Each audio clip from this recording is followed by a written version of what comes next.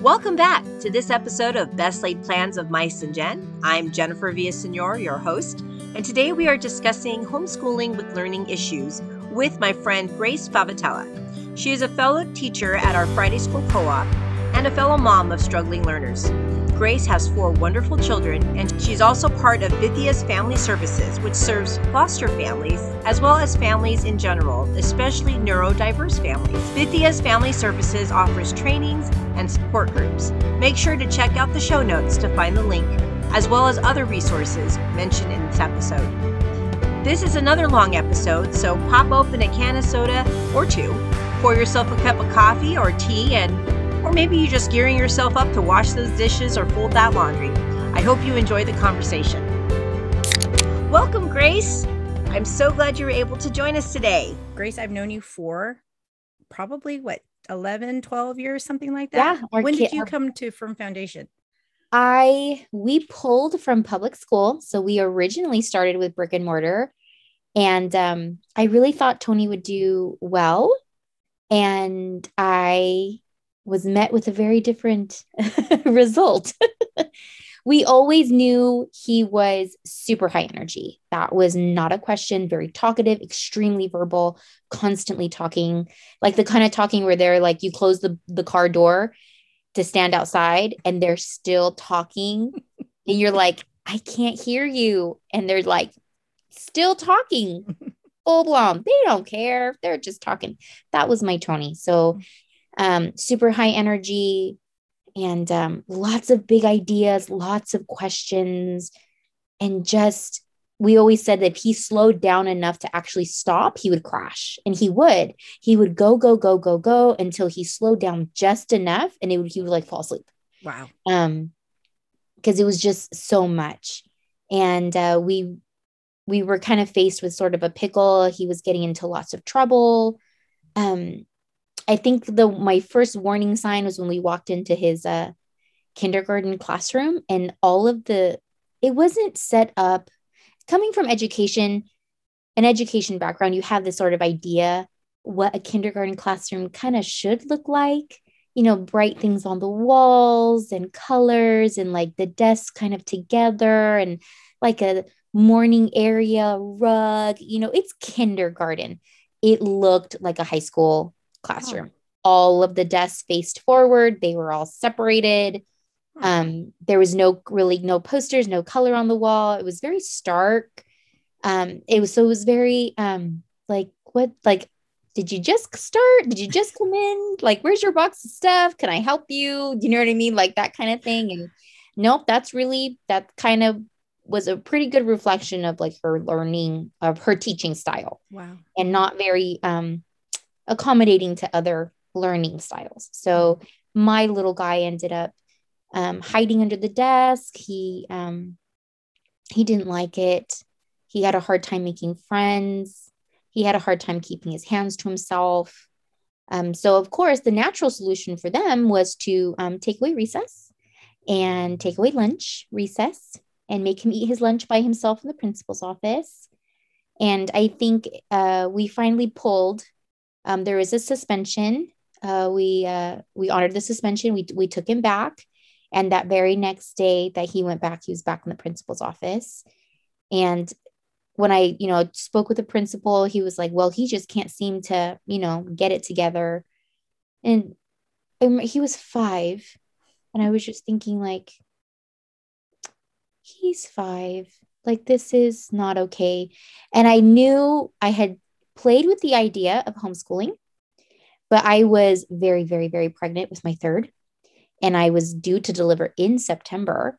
So I thought there's no way I can homeschool and be like, have literally a newborn. Right. And Lord had other plans. So we pulled him. He lasted less than 8 weeks, and we pulled him. And my very first call was to my sister, who was already homeschooling and at Firm Foundation PSP, when at that time it was a Sunlight still. And we pulled, and we have never looked back. And he thrived, and he loved it, and he loved school. And there were other things that we started to really notice. And I think that if I had not been homeschooling, I would not have seen these red flags, or they would have been sort of brushed under the rug and things like that. So I'm glad that, we asked for clarity in that decision, and the answer was very loud and clear, very loud and clear. And I'm very glad that we did that. We never looked back. It was never an option. Yeah. Yeah. Very cool. So what did you do before you had children? So before I had my kids, I was actually a nursing major at Azusa Pacific. Go Cougars. I wanted so much to be a midwife. That was my big plan. I was going to be a nurse midwife. And my second year, I felt a very sudden tug to change to education, even though I had no desire to be a teacher at all. And I mean, at all. I was like, this is not for me. I do not want to do this. I want to deliver babies. I don't want to teach nobody nothing. And it was very loud and clear. And I say this often. Sometimes I don't always heed, the Lord's still voice. That one I did, and I'm glad that I did. So I switched to education, and my focus ended up being special education. Wow. So, and I was a tutor, and I worked all through college, and I was a remedial teacher for Bonita Unified for a couple of years, which I loved. And it just kind of exploded from then. I was a military wife, so I didn't work for a very long time. Mm-hmm. And when I finally went back to work, I went back to tutoring, and I realized I had a way with the kids that were quote unquote, the bad kids, the remedial kids, the kids that they didn't get it and they were behind. And I was like, give them to me, give them all to me. So, and I really enjoyed that for a long time. And I did that for a little while. And then I took a break to, mom and stuff like that. When I went back to work, I finally went back to work at Bithias. Okay. And can you explain what Bithias is? Yes. So Bithias Family Services was first and originally called Bithias House. It's a nonprofit that was started by Keith and Michelle Thompson. They themselves were foster parents, and they basically just saw a need. There was so much of a need that they couldn't possibly fill it themselves. So they actually opened up a residential facility, and it was like a home for age 0 to 5 for little ones who needed to be placed, but they could not find placements because of medical need, or the behavioral and trauma was just too high. So they came to the house to have some stability, work on some skills, get exceptional care. And the house did close, and it just sort of transitioned into Bithias Family Services. So now the mission is still to reach foster youth and foster youth that's getting ready to age out. Oh, wow. And support for foster parents. And they do big retreat every year for foster, kinship, and adoptive parents. And we do classes, and we do baby showers for pregnant foster youth, because a lot of times people assume that baby will be removed, and that's actually not the case. Baby gets to stay unless there's an absolute reason for baby to be removed from their mom. So we try to support the mommy by giving her lots of love and support, and throwing her a beautiful baby shower that she's not alone, and support also for the foster family who she's with, because they not only now have a teenager, but a teen mom with them also. So that's a big undertaking. So we do Bithias Family Services wears a lot of hats.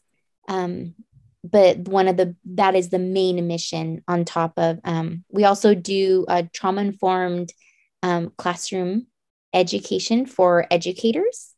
So you'd be surprised how high the population is of foster children in the school systems. Yeah. And when you have a child with trauma, learning is different. Yes, it is. The brain is different. So trying to educate educators on how that works and how to reach their students the best way. That's awesome. We do. And when I was in the public school, teaching in the public school, and I did that for 9 years, I was not prepared to deal with any of that. Right. In fact, I didn't even understand the depth of difficulty that a child with a learning disability had until I had my own daughter. Yeah. It's eye-opening. I didn't know. And Yeah. sorry. That's okay. Every episode, I Oh, think I cry, but that's okay. yeah, that's okay. But Because we're real. We're yeah, real people. Yes. yeah, we have feelings. Yes. And when I think about some of the kids that I may not have been as compassionate with, Mhm. mostly because I was just trying to figure out what I was doing, especially when I was a brand Right. new teacher. I was in Right. Rialto. Mhm. It You're was in my neck of the woods. This yeah, is not an easy district, girl. and it was when it first opened up. So there was a lot of new people coming out there from downtown LA, and a lot of people leaving the city to go out to Rialto. And the social economic situation was not the best, and Right. it was really hard. And I was 22 years old, and I had Baby. Yeah. one class about special ed that didn't. I don't remember any of it, Yeah. except I saw a movie. That's it. Yeah. And so the educational people in education, unfortunately, are, unless you are a special ed teacher, and even then, I don't know, you're Yeah. woefully underprepared to deal with that Yes. population. Right. Man, though, but when we have our own babies with that, it really, at least for me, it completely changed Oh, my yeah. perception of so many things. Right. And I'm very grateful for that. Yeah. Yeah. Absolutely. Okay. Absolutely. So how many children do you have? I have 4 kids. My eldest is a sophomore and he's doing really well. And he was my first, and he's the one that made me a mom and turned my hair green from the beginning. And he's really fantastic. He's a great, I know everyone has horror stories of their teenagers. I can't really complain. I mean, he's still a teenager, he's still teen, but he's a pretty great teen. So I'm very thankful for him. He's the one that opened the doors as far as learning disability in my own home. So dyslexia and severe ADHD and all of that stuff. And um, it really does, it kind of turns your world upside down when you are finally realizing school's not going to look quite what I thought it was going to look like. And even though I had a background in special education, I had a background in, dealing with and tutoring and getting kids up, quote unquote, up to speed, whose ever speed that is, I don't know. um, it still felt very, lonely. Yeah. To be honest, felt very lonely because other kids they were gobbling up books and mine was, struggling. And I thought, what is going on here? And as an educator, I should be able to handle this as an educator. You feel like I should be able to do this. And it's a little bit different when it's in your own. But I head first into every piece of research that I could find. We found an exceptional resource for him, and we dove headfirst in it to meet him where he was at, not where we thought he was supposed to be, but where he was at. That was a big shift for me with him, is finding where he was at. My second born is Maximal. He's just turned that teen corner. He just turned 13. And he is my autistic child, and also ADHD on top of that umbrella, or under that umbrella as well. He has a lot of sensory issues, which are common with most autistics, and dyslexic as well. And then he's amazing. He's got a ton of services. He gets a lot of accommodations, and it's a lot of reminding him of it's not quite, you can't quite compare yourself, even comparing himself to his older sibling. Mm-hmm. You really can't. You're totally different. You learn different. You have different interests. You have different gifts. Max is exceptional in his large motor skills. So seeing that kid jump and flip, and it literally defies gravity. It is unreal. He's my adrenaline junkie. He loves, inks and hard rock, and he's got long hair, and he hates wearing shoes. And in the summer, he never has a shirt on. And he's just my wild boy. And I love him so much. And then after Maximo, we have Francis. our sweet Francis. He's my artistic boy. He's very sensitive. He loves animals and good music and all the bakery cookies and warm bread and like teas and hot chocolates. And he fits his name so perfectly. It's ridiculous. And he's just my sweet, sweet boy. He has an incredible artistic gift and with creativity, and he's got an eye for photography and just sort of that kind of thing. And then Rosalie's our baby. She was a surprise. We thought we were all done, and here comes after 3 boys. We thought for sure the next one was going to be a boy. What else, So we were very pleasantly surprised, and she's been a lot of fun.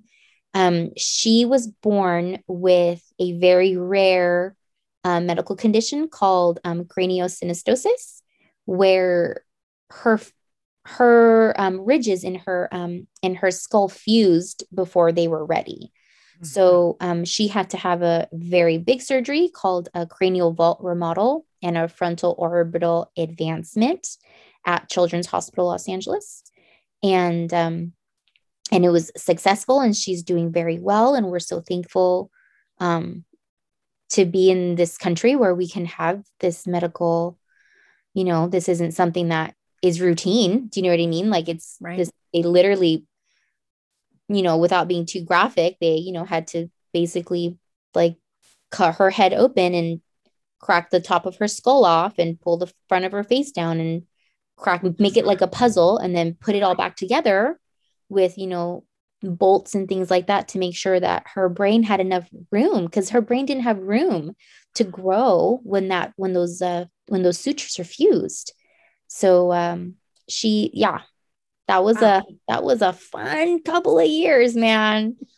I was like, oh man, it's just, when your phone automatically connects to the hospital Wi-Fi, as soon as you pull in the parking lot, you're there a lot. Yeah. We were there a lot. Yeah. And that's okay. And she's doing great. Lots of signs of, she's in first grade, but lots of similar little signs. So I'm like, oh yeah, that'll be 4 for 4. 4 for 4 dyslexics. That'll do it. And it was just one of those like perfect score.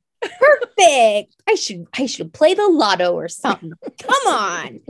So, but it's been a lot of fun. She learns differently as well. She's very hands-on. This girl, it has serious, what's that called? If it's not like super exciting, all the bells and whistle, girl want nothing to do with it. So if we do an activity, it's got to be like, you are on. I mean, kindergarten teachers, preschool teachers, even first grade, that feeling when you were like jazz hands over phonics, and it's like do the dance with the number line. And so like, other than that, she's like, nah, I'm not into it. You got to amp it up a bit more for her. And she's a lot of fun, and she's the girl. She's the only little one. She's the girl and gets her way. And she's got 3 big brothers, and forget about it. So yeah, that's awesome. Yeah. So you've had a lot to carry and go through and wade through and figure out. And yes. Yeah, that is something. It is. It's kind of cool to look back and be like, how did we do that? It was God, man. It was God all the way. There is no other explanation. People are like, how? I'm like, Jesus. It was Jesus. I don't know what else to tell you. It was Jesus and caffeine. That was it. Sometimes that's really all you need. Yeah. It's true. Yeah. So, okay. So, well, let's kind of go through the questions, and then, and wherever you want to take this, whatever resources you also might have, let me know what they are, and I can link them in the show notes. So that way they can have access to maybe some books, maybe some websites. Absolutely. And definitely to, how do you say it again? Bithia's Family Services. Family Services. Absolutely. And follow us on Instagram. Awesome. That's the best way to find out what's happening, what classes, and it's all there. So what inspires you right now? Like for homeschooling, like what inspired you to start, and what inspires you now? Like, is it the same? Has it changed? It didn't. I wasn't inspired to start. I was very scared to start. Mm-hmm. I think once I saw that my kid was not the weird one, that he was not the bad one, that it wasn't him. Right. It wasn't him. Do you know what I mean? It wasn't him. It was a system that was very much built in a way to really not support him or children like him. Right. So it really wasn't, this is not a my kid issue. This is a system issue. And right now my focus is my child, not the system. So we'll just start there. So I really wanted him to feel successful. And so that's why I sought out, we sought out an incredible reading specialist. I will forever be so grateful to her. Her name is Melinda Pina, like the pineapple, Pina. Mm-hmm. She has, I hope she still has, I think she still does. She's in Whittier, California. And she has a place called Pina Reading Academy. And she's phenomenal and trained in dyslexia and dysgraphia and all of it. And she was fantastic for her and for Max early on. And we're so grateful to her. And that was weekly, driving out to Whittier multiple times a week. Yeah. For him to see her, because I knew I was limited in what I could do. And I also did not want to, you can absolutely, lots of parents do take on that role of teacher, of being their sole teacher. But I found that I was butting heads with him. And so I needed to outsource that because I wanted to preserve that relationship. And I needed help. Yeah. And now, and I know that, so a lot of people who go into homeschooling, a lot of times, we're used to the school paying for everything, right? Yeah. So when did you, were you on your own at this time, or were you with the charter? We were with the charter. So as soon as we got out, we pulled out, we were on the waiting list. And in the state of California, you don't actually technically have to be enrolled in kindergarten. Yep. You actually don't have to be. Not till first grade. So I knew we were not in danger of anything, wasn't breaking any laws, nothing like that. My kid wasn't going to be marked truant. No one's going to come for me. So I had a little bit of time, and I was on the waiting list for a little while. So for first grade, we got with a charter school, and we started services right away with her. And we had him evaluated for a medical 504 pretty soon after that. And we went that route. I know that had we, and again, I think it was a God thing. At the time, we probably would not have been able to financially do the Reading Academy ourselves. However, I knew that I had, if I did not have that availability, I know that I could have. Would it have been difficult? Yes. Would it have been worth it? Yes. So it is doable. There's resources, there's other groups. You could always trade with another mom. That's a big one that I found very, very helpful. I'm very good at certain things. Other moms are very good at certain things. Neither of you can afford a tutor. Trade services. Yep. Help each other out. I can teach art. I can help with math. If someone can help me with this end, that would be great. Trade. Help each other out. That's okay. We're a village. Here to, Yep. There's always a way. Yeah, there's a way. There was always a way. So that was what it, when he started reading, I actually had a memory, and your Facebook memories pop up of him finally reading a book, and by himself, unprompted. And I remember crying. He was like, "Why are you crying?" And I was like, you're reading. I know you understand just that unbelievable joy of just, my baby is reading. And it just changed everything. So from there, it was like, let's just move forward at his pace.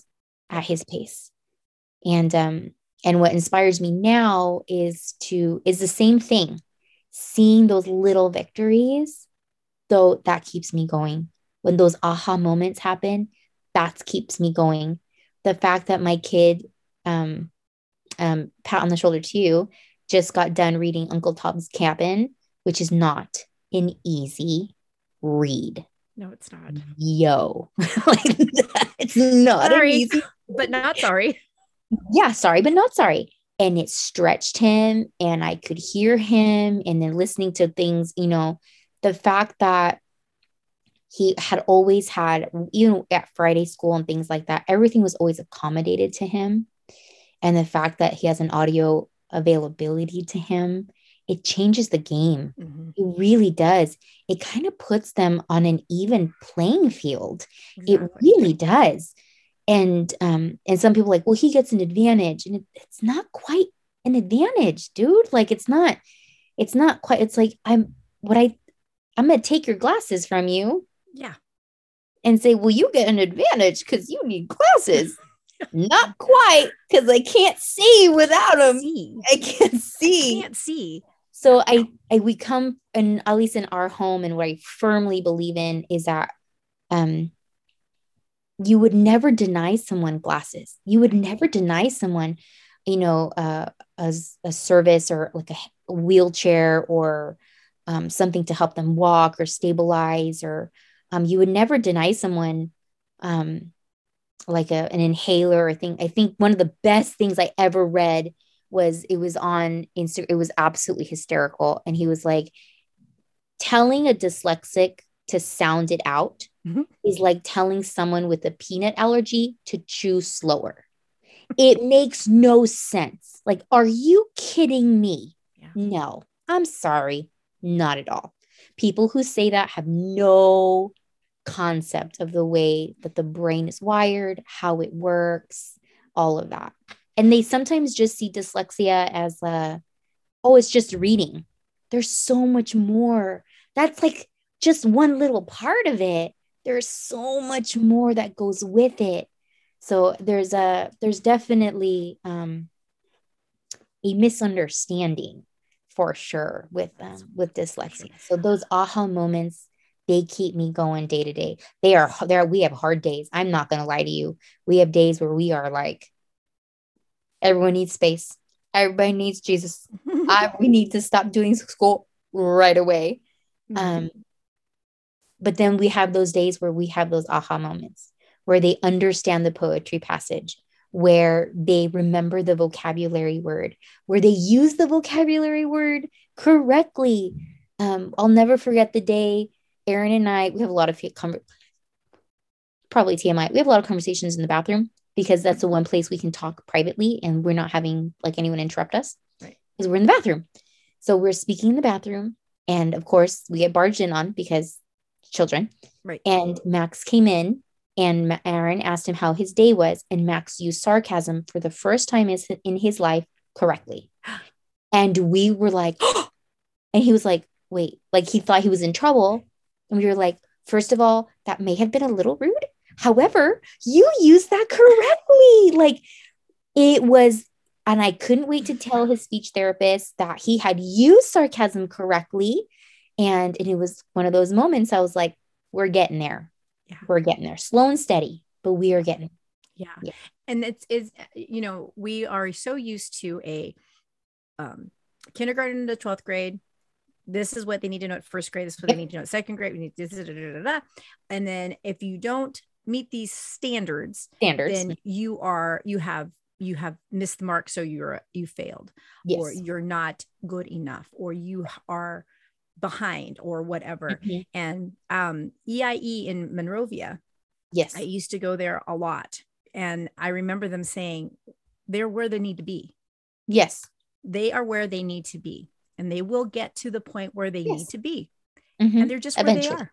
Yeah, they'll get there. They'll get there. And that was such, again, especially coming from education, you had this, it's supposed to be like this. And it's such a change in mindset. And I'm so grateful for that, because we would be pulling our hair out all the time and our kids would be miserable. Right. And what's the point of having miserable kids? Right. There isn't one. Let's not do that. Nobody wins. Nobody wins in that case. And so learning to understand that our kids are very unique in general. They're very unique. which is kind of an oxymoron, but they're very unique, and they have their own learning styles. They have their own way of doing it. And they might have different situations, like different issues to deal with. So you have the dyslexia and all four for four. Congrats. 4 for 4. Thank you very much. You're welcome. And then you also have autism, ADHD. You have lots of fun things going on. Oh, so fun. How in the world can anybody, why would we expect for kids to be at a certain level at a certain time? Everyone at the, it's mind blowing to me. It's unreasonable. It's unrealistic. It's a very unrealistic expectation. It really is. I think I have to remind myself, and I have a lot of friends who homeschool, and they still, well, what about, the standards, and you have to be, the same. It's the same kind of question. I have to remind them. I was like, the standards were created by a middle-aged white man who wanted very much everyone to be kind of learning the same thing so they could be ready to be on the factory floor about around the same age. You really need to go back and really learn, why did we go from the very beginning of schooling children at home, you know what I mean, under, with our mothers, their mothers and grandmothers, and they, teaching children at home, to suddenly going to school. And then, but before, if you have to think about it, it was, it was a lot of mixed ages in the little schoolhouses. You had little ones, you had older ones, and things like that. And then they started to separate them even further. And the reason why was because they needed to filter out the older ones, because they needed to start going to work. Right. So they needed certain skills to work, in the factories and then the fields and things like that. And if you were even fortunate enough to even be able to have an education. Right. You know what I mean? That kind of a thing. So you really have to de-school your mentality when you homeschool. Yes. So, and I even recommend sometimes, if you are really still having a hard, well, what about the standards? What about the testing? And what, you know what I mean? You might need time to de-school yourself before you really start to do this to your kid. Really do that. Think back. What is the purpose? What are your goals for that year?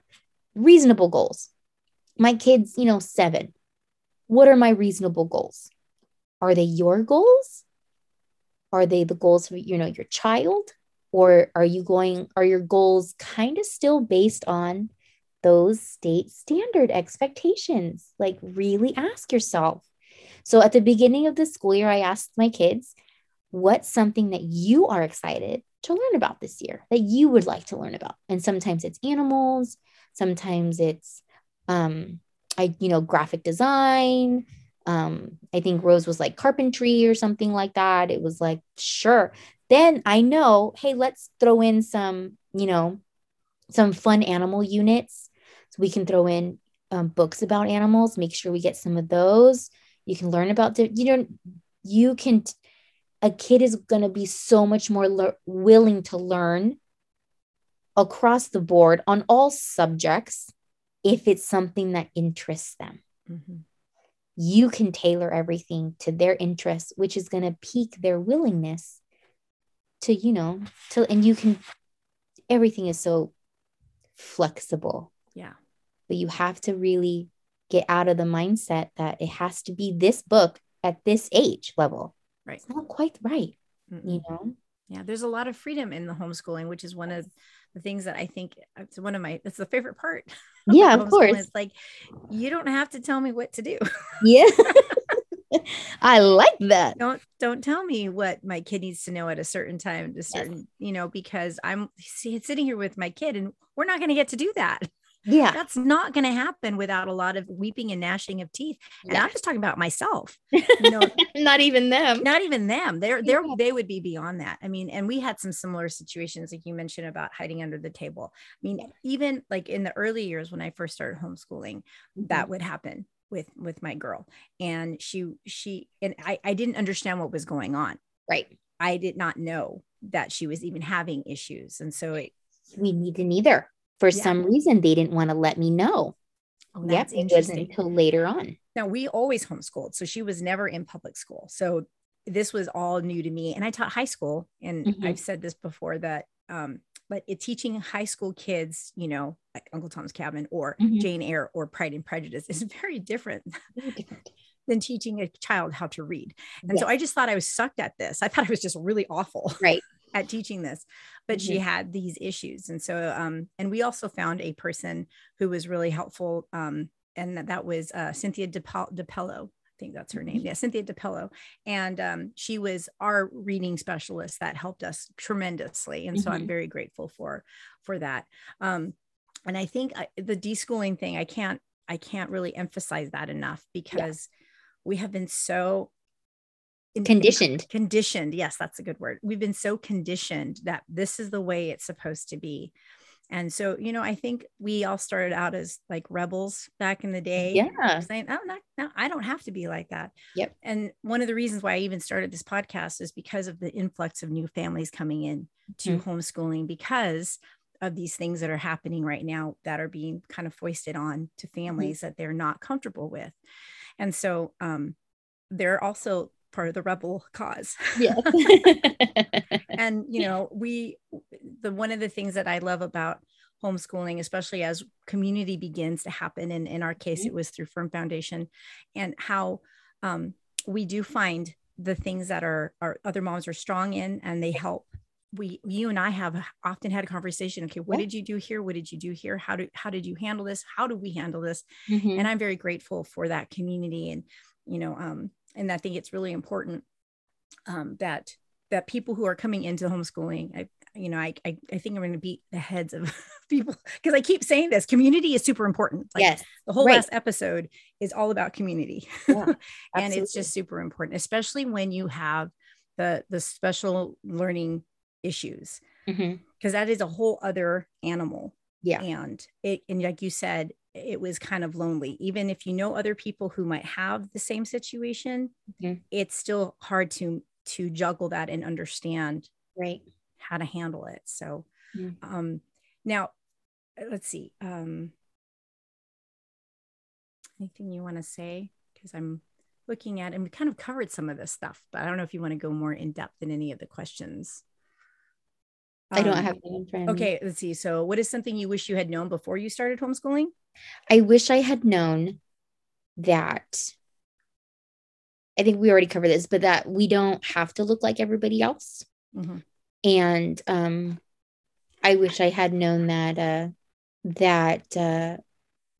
it's okay to not look like everyone else, and that I got a lot of strange looks because when you take your kids to the grocery store in the middle of the day and they're like, why aren't you in school? Do you know what I mean? Like I was not prepared for questions from adults. How many adults were really like kind of shocked and kind of a little bit put off and like, why? And we homeschooled. The school doesn't have to look like public school. You don't have to sit at a desk. You don't have to be there for 7 hours. Your trip to the grocery store could very well be your math lesson for that day, and that's great. So it just depends. It does not. It took a little while for me to realize, like, wait a minute, this can look however I want it to look. Yep. Do you know what I mean? Like, it really can. And I wish I had known to meal prep better. Certain things to really help myself. Instead of like scrambling, that kind of rush feeling. Now, things that I know now as like a seasoned, whatever, homeschooler, but 11 years in, is just being able, you know what? Your crock pot is your best friend. Your Instapot, pack your lunches. Do you know what I mean? Like, help yourself. Especially if you are, especially if you have a lot of like services. If you're running, if you've got like OT, speech, and you're in the car a lot. Yeah. Audiobooks, certain things like that. I feel like help to have I wish I would have had someone kind of come alongside me and be like, hey, this might not be homeschool related, but this is kind of homeschool mom related. This is how you make this kind of, so you're not banging your head against the wall at the end of the day, because you realize you're so exhausted from all these beautiful, wonderful teachable moments, throughout your day. You still have dinner to make. Do you know what I mean? You still have laundry to do. You still have a home to run. Right. So that kind of thing. So I wish I would have had someone to kind of go. So anytime I always tell people, meal prep, plan your menu, make sure you have snacks in your car. Yeah. Do you know what it just saves you, it saves you a little bit of a headache, and a hungry kiddo, a hungry mommy are not ready to, learn or be kind or receptive to those kinds of things. I wish I would have had that, I really wish I would have known a little bit more about that. So anytime I have a chance to impart that wisdom on a new homeschool, please, your library is your best friend. Get to know your librarians very well. You gotta hang on to those resources, and awesome. Help yourself. That is a fantastic homeschool hack in a sense, because my goodness. Yeah. Yeah. Meal prepping, having lunch and dinner, because there's they eat every day.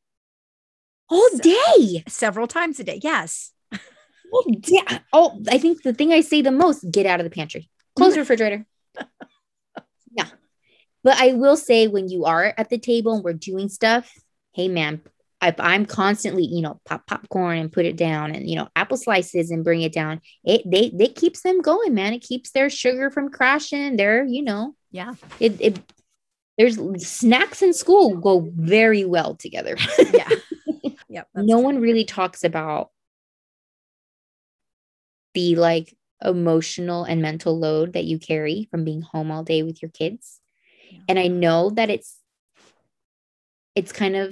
like a weird thing, because you love being home with your kids. It's such a blessing to be home with our kids. We have relationships with our children that other people don't have. That's correct. A lot of people, not everybody, but a lot of people don't have it. Because a lot of them, their kids, and some people have really great relationships, even though their kids go to school, but they're gone all day. Mm-hmm. And my kids are home all day. So I am up your butt. I can hear when your cell phone goes off. I know who you're texting. I know what you're watching. Do you know what I mean? That kind of thing. I know what you're listening to. My hands are there to kind of guide and direct, and, things like that. Other people have no clue. We talk to each other all day, every day, but we talk to each other all day, every day. Yes. Do you know, I'm constantly being touched. I have with my Max, I can't really leave him at the table to do independent work without him shiny. Do you know what I mean? Something distracted him. So I really have to be on top of, even if I'm doing something in the kitchen, I'm right there. Hey, good job. Next problem. Good job. You're doing great. And then it's a constant thing. So I think I have to literally turn my brain off. Yeah. And I need space. And I think a lot of times there's a little bit of burnout that happens with a lot of homeschool moms, because it's so exhausting, because you're so emotionally invested and mentally, but you have to relearn things that you didn't think you'd have to relearn, or explain things in a different way that you learned it so that they can understand it. It's very mentally taxing. So I think self-care isn't talked about, and mental health isn't talked about a lot in the homeschool community. And I think it very much needs to be, because self-care for a homeschool family is very important. You need to make sure you're filling your own cup. You can't pour from an empty cup. Yep. You just cannot. So if that means you take space and dad has to do bedtime routine, then that's what that means. If that means you have to wake up crazy early so that you have silence in the morning and you don't, before people start touching you, then that's what that means. You have to, and like I said, you have to help yourself. If it means that I don't want to think about dinner, put your dinner in the crock pot, put it in the Instapot, so you don't have to think about it. So you can sit and watch a mindless TV show for a second, or watch or read your book for a second. Take your space. Yeah. A lot of times we're with our kids so much all day, every day. It can be draining, and we need to make sure that we're filling our cup. Women's Bible study, a prayer group, support group, girlfriends, time with your husband without being interrupted. Get in the car, talk in the car. So you're at least you're not interrupted in the car. Mm-hmm. Do what you need to do to make sure that your cup is full. You cannot pour for an empty cup. You can't.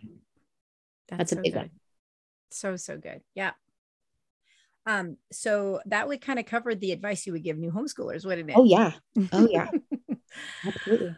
Very cool. Okay. So what is your coping mechanism? Like what do you do when the day is rough? Like I shared with you, I go to Del Taco and get a matcha Diet Coke. Get in the car.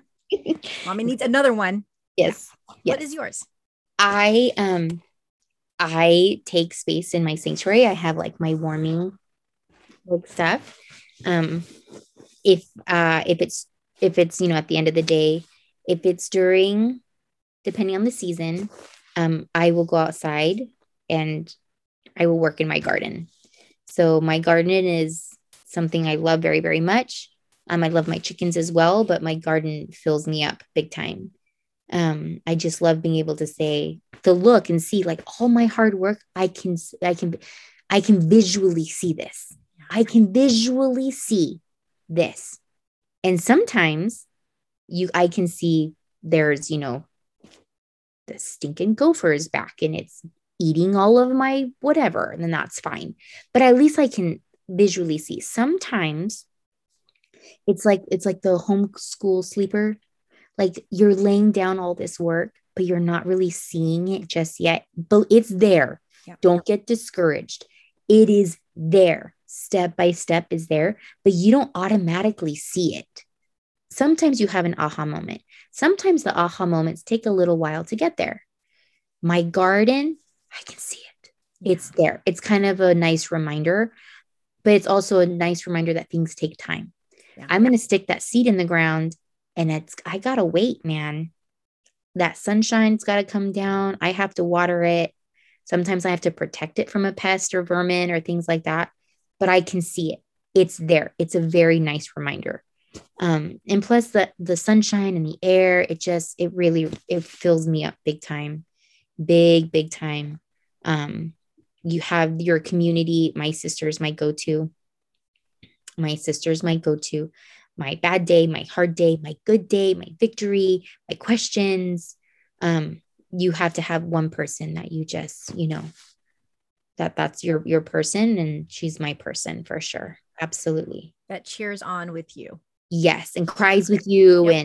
Yep. And you have to do that, but definitely take space. I need space. I get touched out.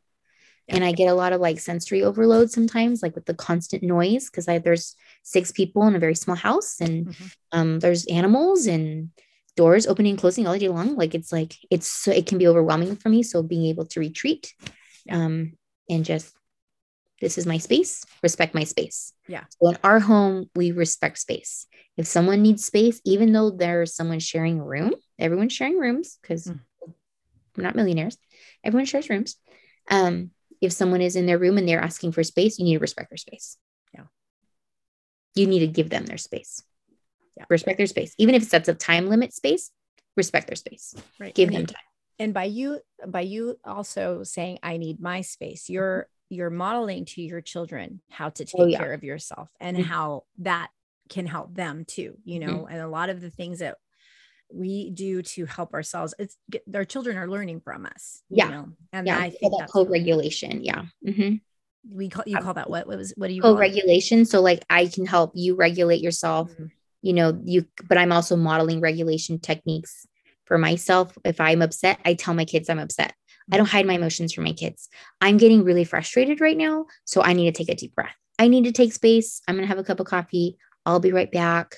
Do you know what I mean? Like I need space. I need to calm down. I need to take some deep breaths. You want to take some deep breaths with me? All of that back. And I'm showing them regulation, being able to regulate my emotions, but also being able to show them by example, it's okay for you to feel frustrated. It's okay for you to feel sad. It's okay to feel all your feelings, because sometimes there's this assumption that we have to be like joyful all the time. It's like, no, this is hard. This morning we had a sweet moment. Francis was getting very frustrated with his math. He was not understanding a concept. And I told him, you need to take a deep breath. And sometimes my kids are resistant. They're like, and I'm like, well, that was a breath, but it wasn't like a cleansing breath. So let's try and like take a deep breath. And he's like breathing really hard out of his nose. And I was like, you know what? That's okay. I'm right here with you. Math is hard right now. This is it's okay for you to say, this is frustrating for me. I'm frustrated that I don't understand this. I'm frustrated that the picture that you drew is stupid and I don't understand it. Like, it's okay for you to say that. Would you like a hug? And he did. He like kind of was like, I don't like this. Like, I understand that you don't like this. Why don't we and he finally later on was like, I need a minute in my room. Absolutely. Take your minute in your room. He came back. He was like, I'm ready. I was like, okay, let's try again. Let's get something else out. Picture's not helping. Let's pull out stuff so we can like manipulate it, move things around so we can like, feel it with our hands. This is what this is. Yeah. That kind of thing. It was division. It was like, division is hard. It's hard. So, that's, I saw him like, we're getting there. On all the days where my kids don't want to co-regulate with me, they're like fighting me on it. This one, that was a win. I will take the win. That's all right, buddy. It sounds like, and then you take the time with them to kind of process that, mm-hmm. Which is also something, I mean, we're all human, including our children. And our children, they feel the feels that we feel. Yeah, they do. And we have to give them that space to process that. Just like sometimes we need the space to process that. And I think it's beautiful how you process it together. I think that I've never heard of co-regulation. And apparently that's what we've been doing. I didn't know that. Yeah, that's great. Yeah. And I'm very grateful for that because as my kids have gotten older, there are moments when we're just like, okay, we need to just process. What's going on? What are you feeling? All right, let's talk this out. What can I do to help you through this? Right. You're not alone. Not alone. We're human. Yeah. And God gave us all these emotions and they serve a purpose. Yes. And to understand that, I think one of them is so that we realize how much we need him. Yeah. And also to realize that, as we go through these things, it helps us to get to the goal. It's part of the steps to get there. And that is okay. And that's so awesome. Of all the learning disabilities, it's not on the list, but we just thought of this right now. Of all of the learning disabilities, which one has been the most difficult to work with? The hardest to watch has been the dyslexia. That's the hardest to witness because they want it so bad. They want it so bad. They want to read it so bad. And it just isn't happening. And it's not out of defiance. It's not out of intellect.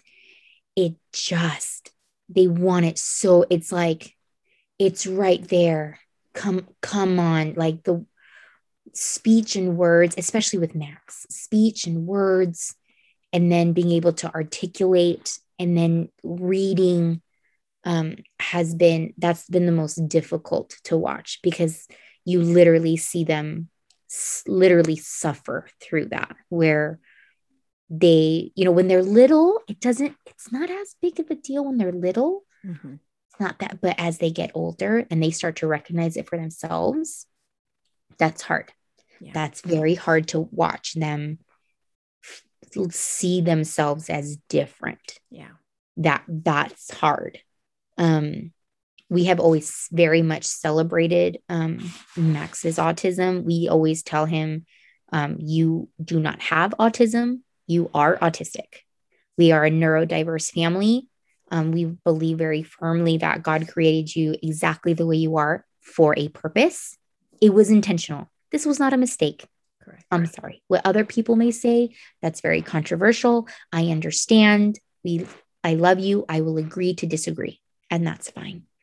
So my my child was not a mistake. I didn't do anything. He didn't do anything. There is an intent and purpose in his creation, and God has a purpose for his life exactly how he is, exactly the way his brain was created. So you do not have autism. You are autistic. I don't have a Mexican. I am Mexican. I don't have a female. I am female. I am. So we established that from the very beginning. We've always shared diagnosis with our children. That way they can learn to advocate for themselves. Yep. A lot of times people are terrified of the label. I don't want my kid labeled. I don't want them labeled. That label is going to be your saving grace one day, because your child's going to be able to say, excuse me, I am dyslexic. I need accommodations. I have ADHD. This is an unreasonable expectation for me. Can we make accommodations so that I can succeed or do whatever? Even if you have like a mental health issue, if you struggle with anxiety, if you struggle with OCD or ODD, anything like that, or sensory processing disorder, being able to advocate for yourself and say, this is what I have. This is the way my brain is naturally wired. Mm-hmm. And I will learn how to help myself rather than like suffering through everything. And then, the mental health goes down, the depression sets in because you feel so not enough. Yeah. And the reality is you are enough. You just need a little bit of help from either others, but mostly from yourself. Yeah. Help yourself. Yeah. If that means, I know I'm getting overwhelmed because there's a lot of sensory stuff going on, being able to say, this is not a good idea for me. Like the lights and sounds or whatever are not good for me. I'm going to take a step back. Yeah. That's my big goal. Advocate for yourself, child. Yeah. We have always shared diagnosis with them. The hardest to manage in the home is the ADHD. That's the hard one to manage in the home because it's like the impulsiveness, that beautiful, wonderful impulsivity of ADHD. And at Bithia's Family Service, I actually teach a class on parenting the neurodiverse, and it's a fantastic class. So when we do that one again, I highly recommend, if you have a neurodiverse child, to come to that class, because being able to understand how your child's brain is naturally wired changes everything. Yeah. Changes everything. You need to check your expectations. It's sometimes 90% of the time, it's not your kid, it's you. Yeah. You need to manage your expectations. You need to make a shift in, what's reasonable, what's not reasonable, and understanding that a child's brain isn't fully developed until age 25. Yes. They're not adults. They are not little adults. We are adults, and we struggle with like emotional regulation and impulsivity and that filter and, cognitive reasoning. And we struggle with that, and our brains are developed. Imagine for them, their brains are not completely fully developed yet. And we have the same expectation for them. Come on. Yeah. That's unreasonable. That's not fair. And the same thing, like I have bad days where my husband's like, have you eaten something? You need a Snickers bar or something, because you are man, oh man. Franklin. Man, oh man. Like, remember that Snickers bar commercial? Yes. Like Aretha. Yeah. You're Aretha, have a Snickers. Have a Snickers. Oh, Lord. And I'm an adult. Do you know what I mean? Like as I'm allowed to have a bad day, my children are also allowed to have bad days. Yes. And it's okay to to kind of come alongside them. I understand today's a bad day, and that's okay. Sometimes you're sad for no reason. That's okay. I don't expect you to slap a fake smile on your face. You can say, I feel a little blue today. I don't know why. I feel a little blue today. That's okay. That's okay. Yeah. I'm right here with you. I don't love you any less. My expectation for you might change for the day because, maybe that day's a not so heavy school day. Maybe that day's a let's watch a documentary and cuddle on the couch day. And that's school too, man. Like let's protect our our kids' mental health above their academics. Always. Yeah. Always. It was interesting today. I had this random thought. It happens, and this thought came to me where it was like my goal for my children since they were little is that they would feel safe. Yes.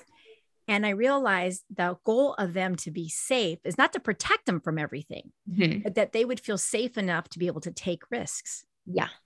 And I thought, and as I'm listening to us talk and as I'm processing that thought, like we are giving them the tools and they're finding the safety. They're finding safety in taking the risk in a safe place. Right. Yes. And then they build on that. And they build on that and they build on that, and I know that our kids are going to do great things. One of the things because Emma felt it very strongly when she was little, the difference. And it was very hard. And we came up with a mantra. I am special. I am important. And God has a plan for me. Yep. And to this day, she will be able to, when things get kind of rocky and things are kind of all wacky, she'll say, I know God made me this way for a reason. Yeah. I just wish I knew what it was. Yeah. I said, you know what? That's me fair. too, kiddo. Yeah. Me too. That's fair. That's fair. I totally get that. I wish I could tell you too, but you're going to figure this out and it's going to be okay. So, so you're with the charter school and you're able to get the services. And we talked about how there are other ways to make it work as well. Yes. Without a charter school. So, and with my story, the IEPs that the IEP that I had with Emma at the charter school was not actually addressing the actual issues of my daughter. Right. And the more I fought, the more they fought with me. Right. And it was very frustrating until I realized I don't have to do it this way. Right. And so, what I did is I pulled her out of the charter school and we're just with Firm Foundation as a PSP and just her. The other two are still in the charter. And, whereas the charter school has a certain amount of units that need to be met in order to graduate, the state of California has almost like 100 less units that you have to. So we're able to accommodate and make that work for us. Right.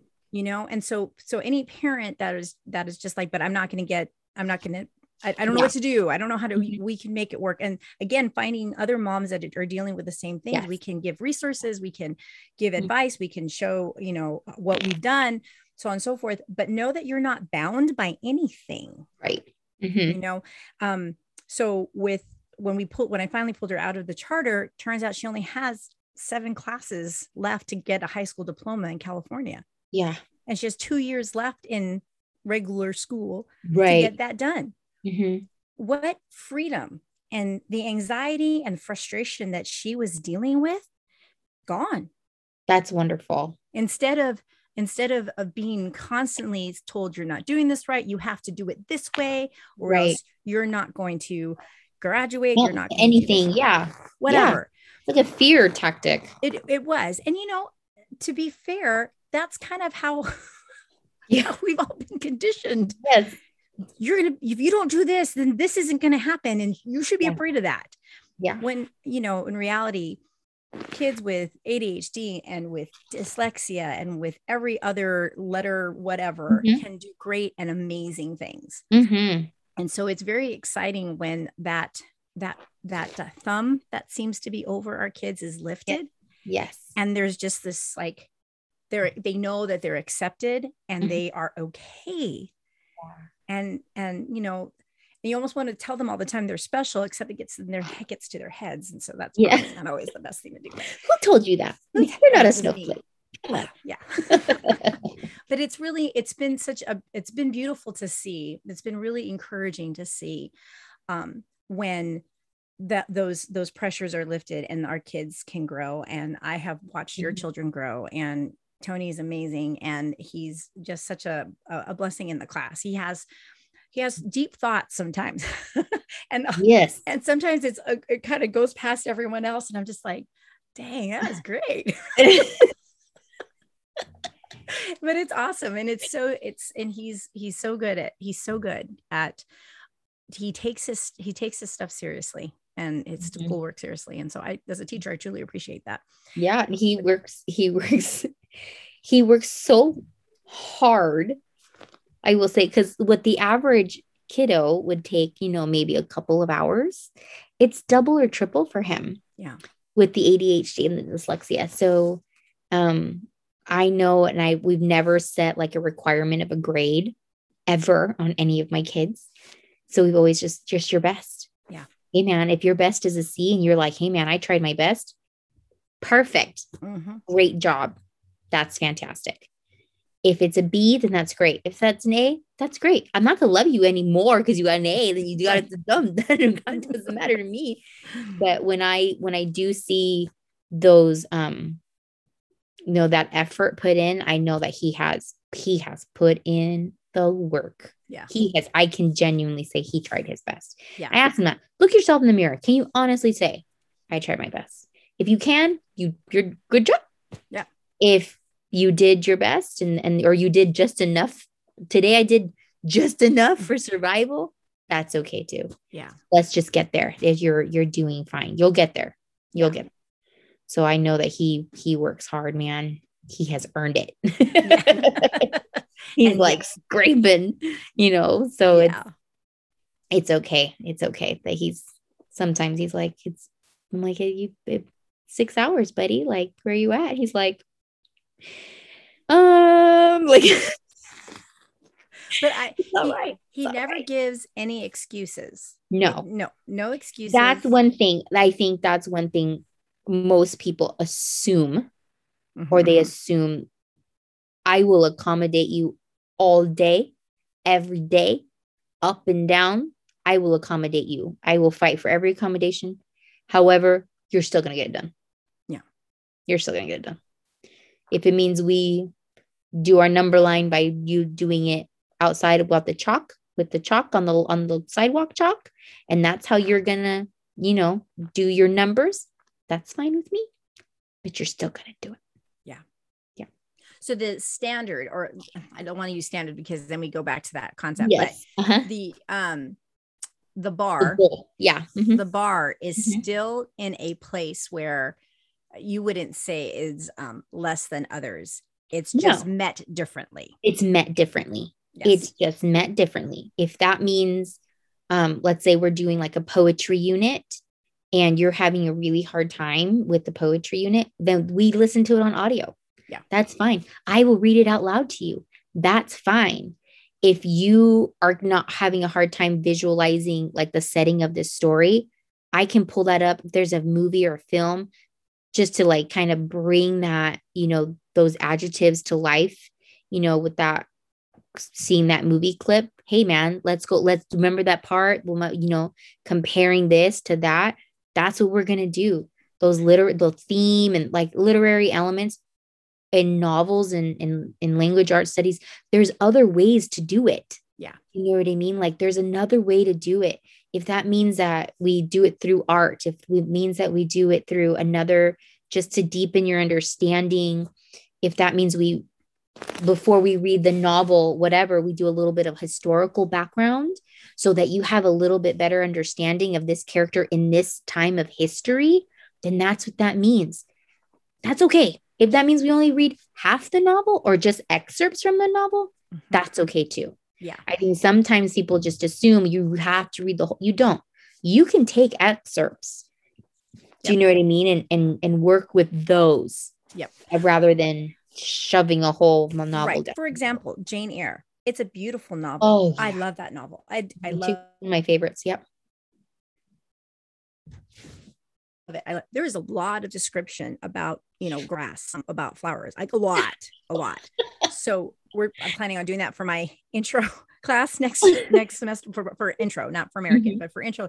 And so I'm like, we're probably going to skip some pages because it's just a lot. And you still can get the essence of the story and the point of the story without knowing how many blades of grass there were and how many petals of roses. And I'm exaggerating a little bit, but it's beautiful. And I don't understand this, but not everyone's an English major. Yeah. But it's true. And I have to respect that. We all bring something so beautiful to the table, just like our kids. We all bring things to the table that are meant to, complement each other. We don't have to overpower each other with all the description or whatever the case might be. You know what I'm saying? Yeah. So, but you're right.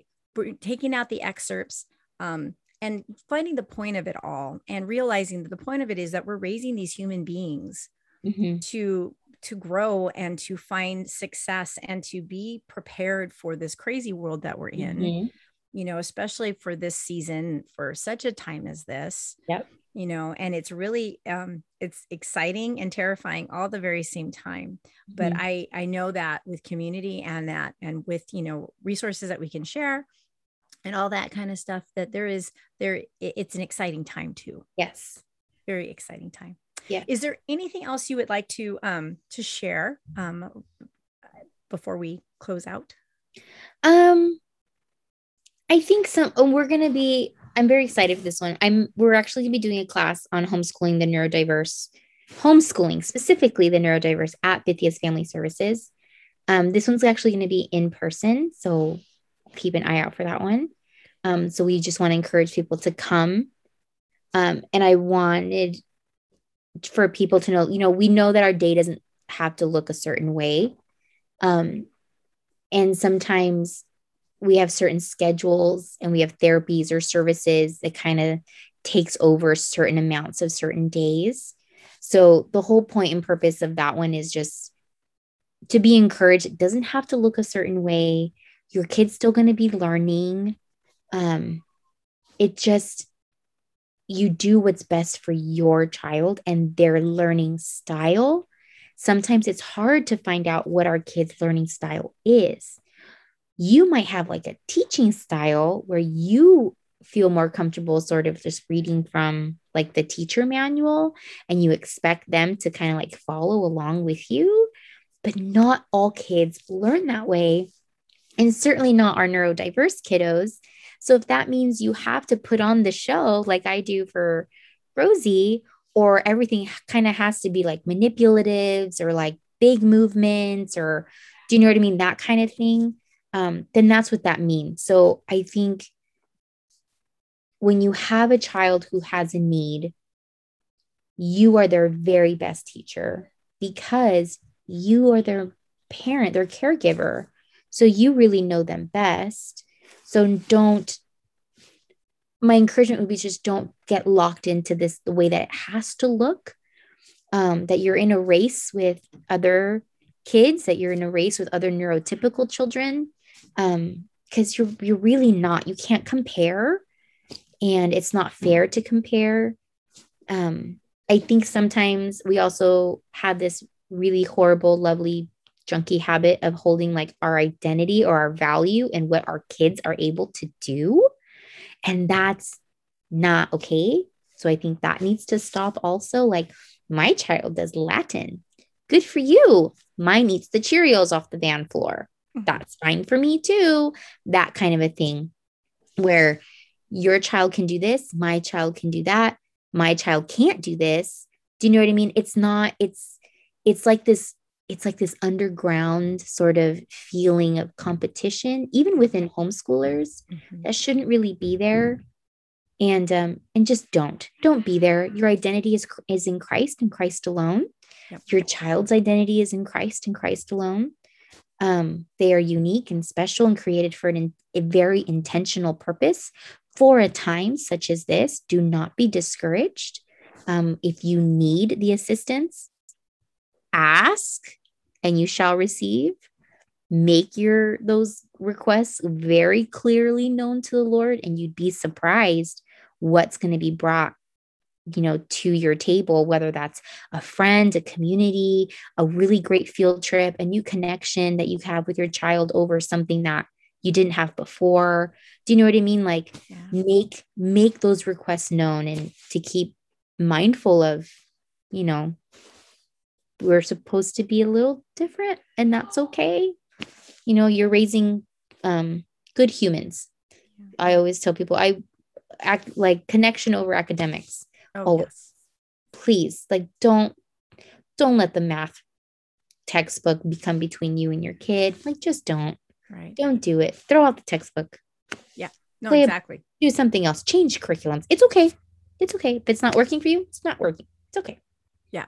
I'm sure a lot of people would want to know the types of curriculums that would go well with a neurodiverse child. And okay. Yeah. I have, we use a lot of different things because I realized, if we use the same thing, like they get bored. Mm-hmm. They get bored of it. So, we have certain things we do on Mondays. We have certain things that we do on Tuesdays, and they don't overlap.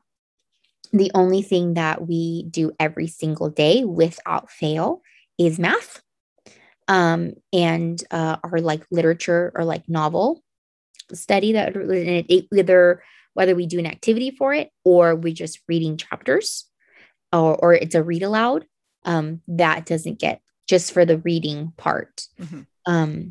Some sort of we alternate either between like one day we do grammar, like a little grammar activity in grammar, and then the next day we do vocabulary. So I don't do the same thing. My kids need sort of like novelty, but they also need routine, mm-hmm. which is why, Monday and Wednesday typically look the same. Tuesday typically looks like Tuesday. And then Thursday's a little bit different because we have services. And then Friday school, we have Friday school. So it's a very fine balance. Yeah. And of course, we have to meet, sensory needs during the day, make sure everyone's getting wiggles out, make sure everyone's getting their tactile experiences in.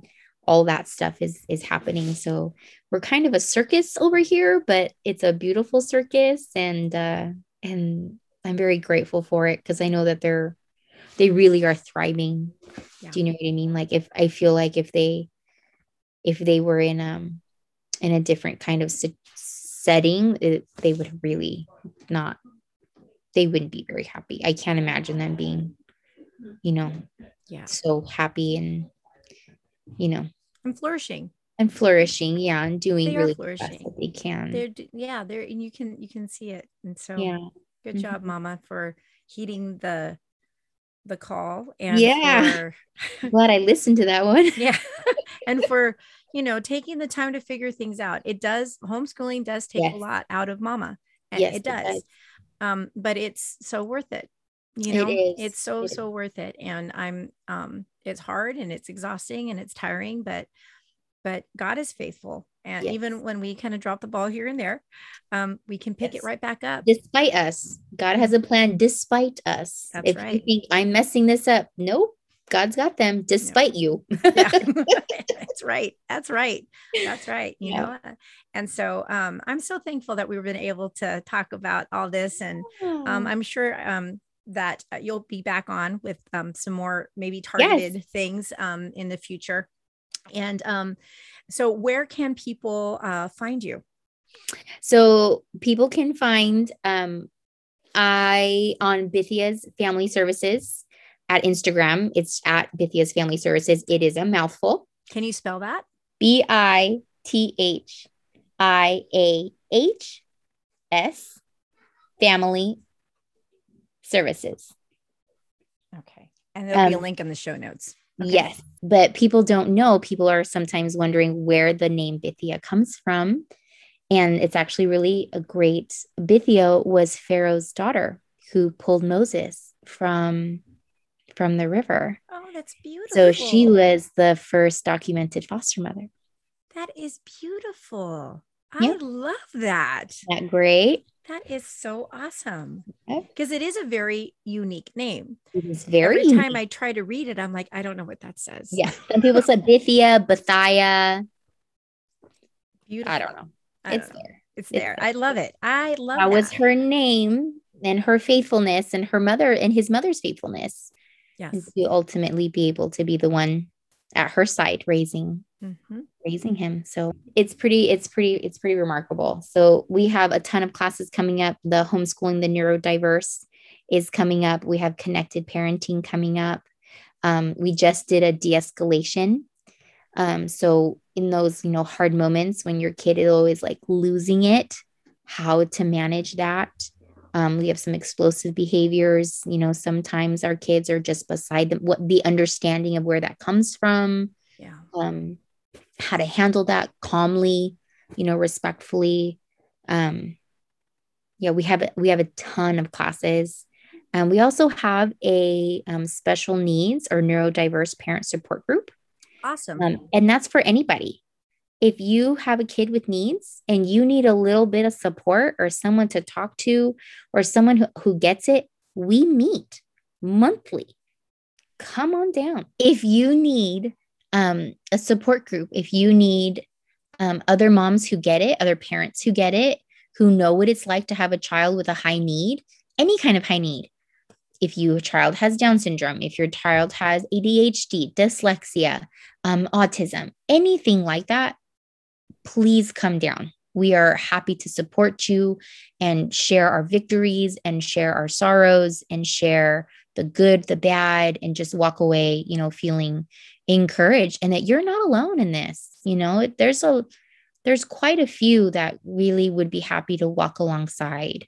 And so we do offer support groups. That way everyone, we talked about filling your cup. Hey man, if you need a support group, fill your cup. Absolutely. Absolutely. That's Homeschooling is awesome. hard. Homeschooling is hard. Having a child with a need is hard.